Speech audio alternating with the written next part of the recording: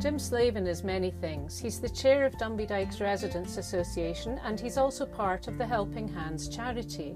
The charity are now operating emergency food drops in Edinburgh, and we spoke to Jim just before a busy day of coordination and logistics.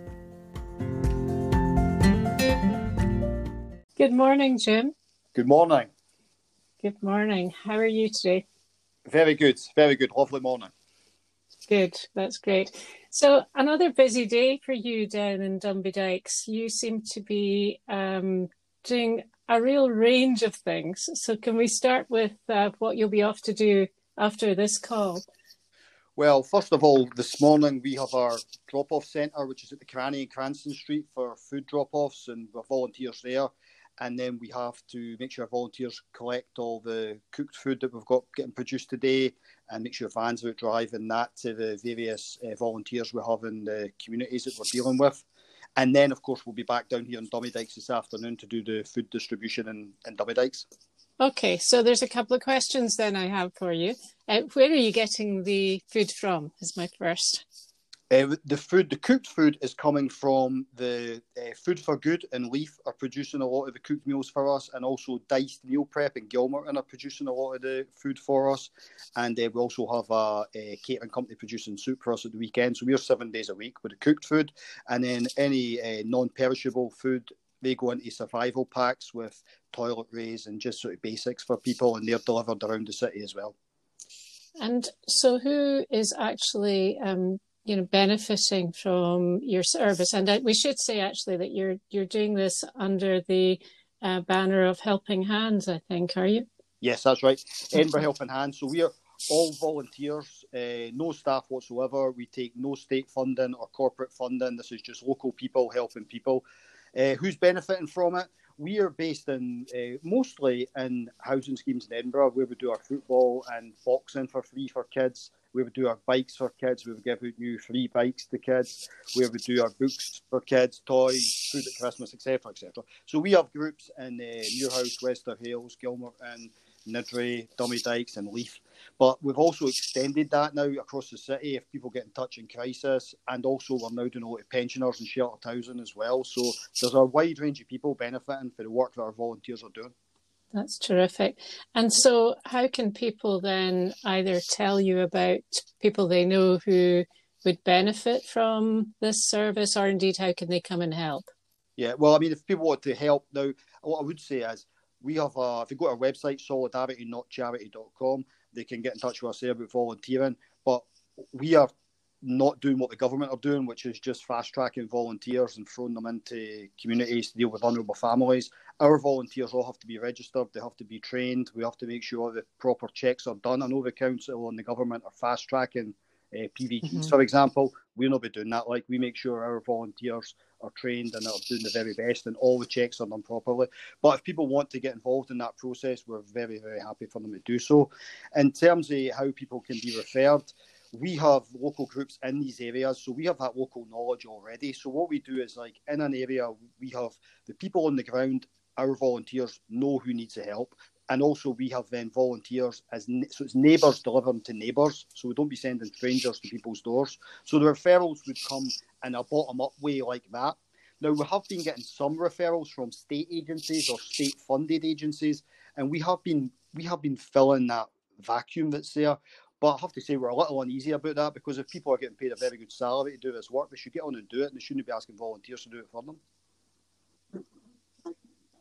Well, that's true. But of course, you're all out in the community all the time anyway, and I'm sure all your people who are volunteering all have to have PVG checks and everything to be working with children and young people. So, so social distancing protocols followed before the curtain twitchers start. So you've got all your guys are out there wearing masks and wearing some PPE. Is there anything that anybody could give you which would help you with your job? State funding, we won't be applying for any of this hundreds of millions of pounds that people keep telling me are there, and you're going to working class areas and there's nobody there. But anyway, we'll not be applying for that. We are very much a grassroots organisation, so people can go, and if they wanted to make a small donation, if they were able to, that would be appreciated. Or they could donate food. They could buy food and donate food to a drop-off point, as I say, at the Cranny, which is Monday to Friday, 11 to 2. Okay, and that's Yes. in Cranston Street, just off the Royal Mile. And you've also said, though, that you are going to be at the Braidwood Centre at 1:00. Is that going to be every day? And then that's going to be to distribute Well, food? this is a sort of specific tell me issue about that came that. up. As you know, I'm also the chair of Dummy Dykes Residents Association, and Dummy Dykes has some specific problems, I think, which have been highlighted by this crisis. Helping Hands have been providing between 50 and 60 cooked meals a day to residents in Dummy Dykes. But we were conscious, both with Helping Hands and the Residents Association, and I should say the committee, the Braidwood Centre as well, who are working with us, we're conscious that we're missing people. People are falling through the cracks. Now, where every other community that Helping Hands is in, the community centre might be shut, the council offices might be shut, okay. But then people have been moved into a church hall, they've been moved into commercial properties, they've maybe used the arts centre in the area, whatever it is, not for the public to go in, but where volunteers can go in, get food delivered, sort it and distribute it. So it's like a coordinating hub. Every community has something like that, except Dummy Dykes. Now, the Residents Association and the Braidwood Management Committee are both in writing to the elected representatives and to officials have said, look, work with us here to create some sort of coordinated hub so we can make sure that we're getting food to vulnerable people. The council just absolutely refuse. And as you know, because you've been into Dummy Dykes, there is nothing here. There is no church. There is no commercial properties. The community shop's been closed for the last round of cuts. We don't even have a bus left now because of cuts.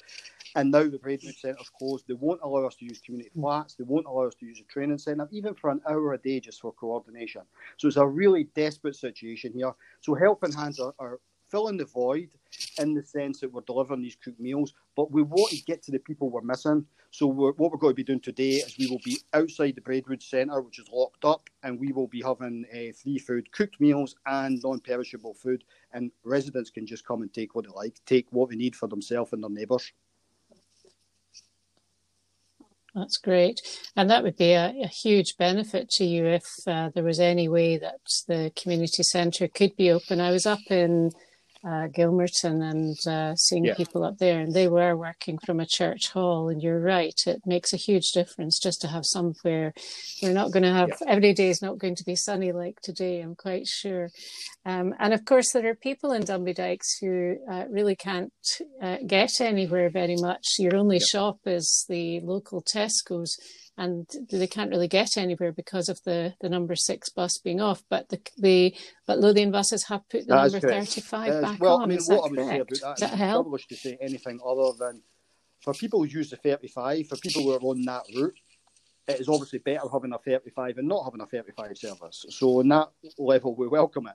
But that is not a solution to the problem. Dummy Dykes being abandoned without a bus service. There is no bus service here.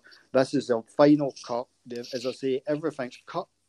And this crisis is now, this is putting people's lives at risk. Let's be honest about this. People are being self-isolating. They're told they can't go out. People are maybe suffering for the symptoms of COVID-19. There was nobody here for the council. There was nobody here for the voluntary sector. There was not even a bus service. This is a very, very dangerous situation we're in, and the implications going forward are going to be quite serious, I think. So people should be aware of how a working class community, right on the doorstep of the Scottish Parliament, are being treated.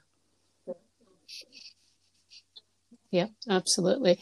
And just to remind people that your website is solidarity.charity.com, and there they'll get all sorts of information about either how to help you with perhaps donations or whatever, or indeed to help people who are in need of some food donations. No problem. Thank you very much indeed, Jim, for speaking with us. You better get on. I know you've got a busy day. Thank you.